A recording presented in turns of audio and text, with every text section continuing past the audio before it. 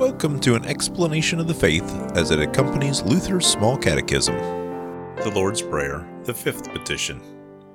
And forgive us our trespasses, as we forgive those who trespass against us. What does this mean? We pray in this petition that our Father in heaven would not look at our sins, or deny our prayer because of them.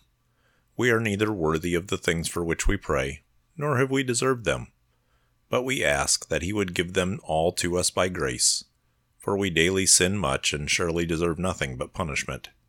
So we too will sincerely forgive and gladly do good to those who sin against us.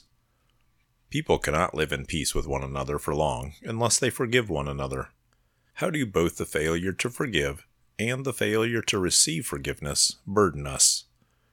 Read Matthew 18, verses 21 through 35. Reflect on how richly and fully God has forgiven us, and how He wants His forgiveness to change the way we live together with others. As Christians, we pray that for Christ's sake we may know the joy and peace of being forgiven and of forgiving others. Are there people in my life with whom I am not at peace because I have not forgiven them? Question 276. What do we ask for in this petition?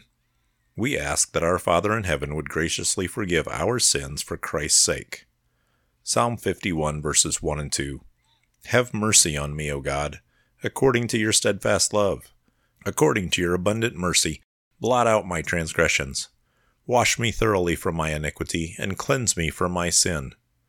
Psalm 130, verses 3 and 4. If you, O Lord, should mark iniquities, O Lord, who could stand?